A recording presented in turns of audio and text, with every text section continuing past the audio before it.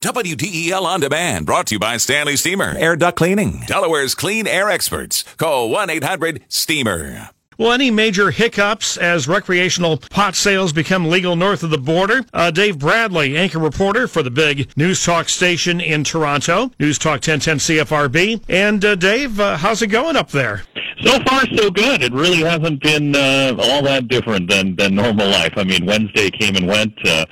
Recreational marijuana is now legal in relative small doses, but there's been no real. A lot of the fear leading up to this was that people are going to be walking on the streets, and you'll have to walk through clouds of marijuana smoke, and you know it will really change your life, and it really hasn't. I mean, anybody coming to Canada now that pot is legal will probably not even notice a difference. But it's not uniform across the country, correct? I mean, each province has its own rules and regulations, which differ slightly in terms of age and all that. Like here in Ontario, for example, there are no brick-and-mortar legal cannabis stores. You have to order your cannabis online, and then it's delivered to you. And that's one of the I guess if you want to talk about some of the hiccups, that is one of the major hiccups that we are seeing right now is the delivery time. Initially, it said pot would be delivered in 1 to 3 business days. That's now stretched out to about 1 to 5.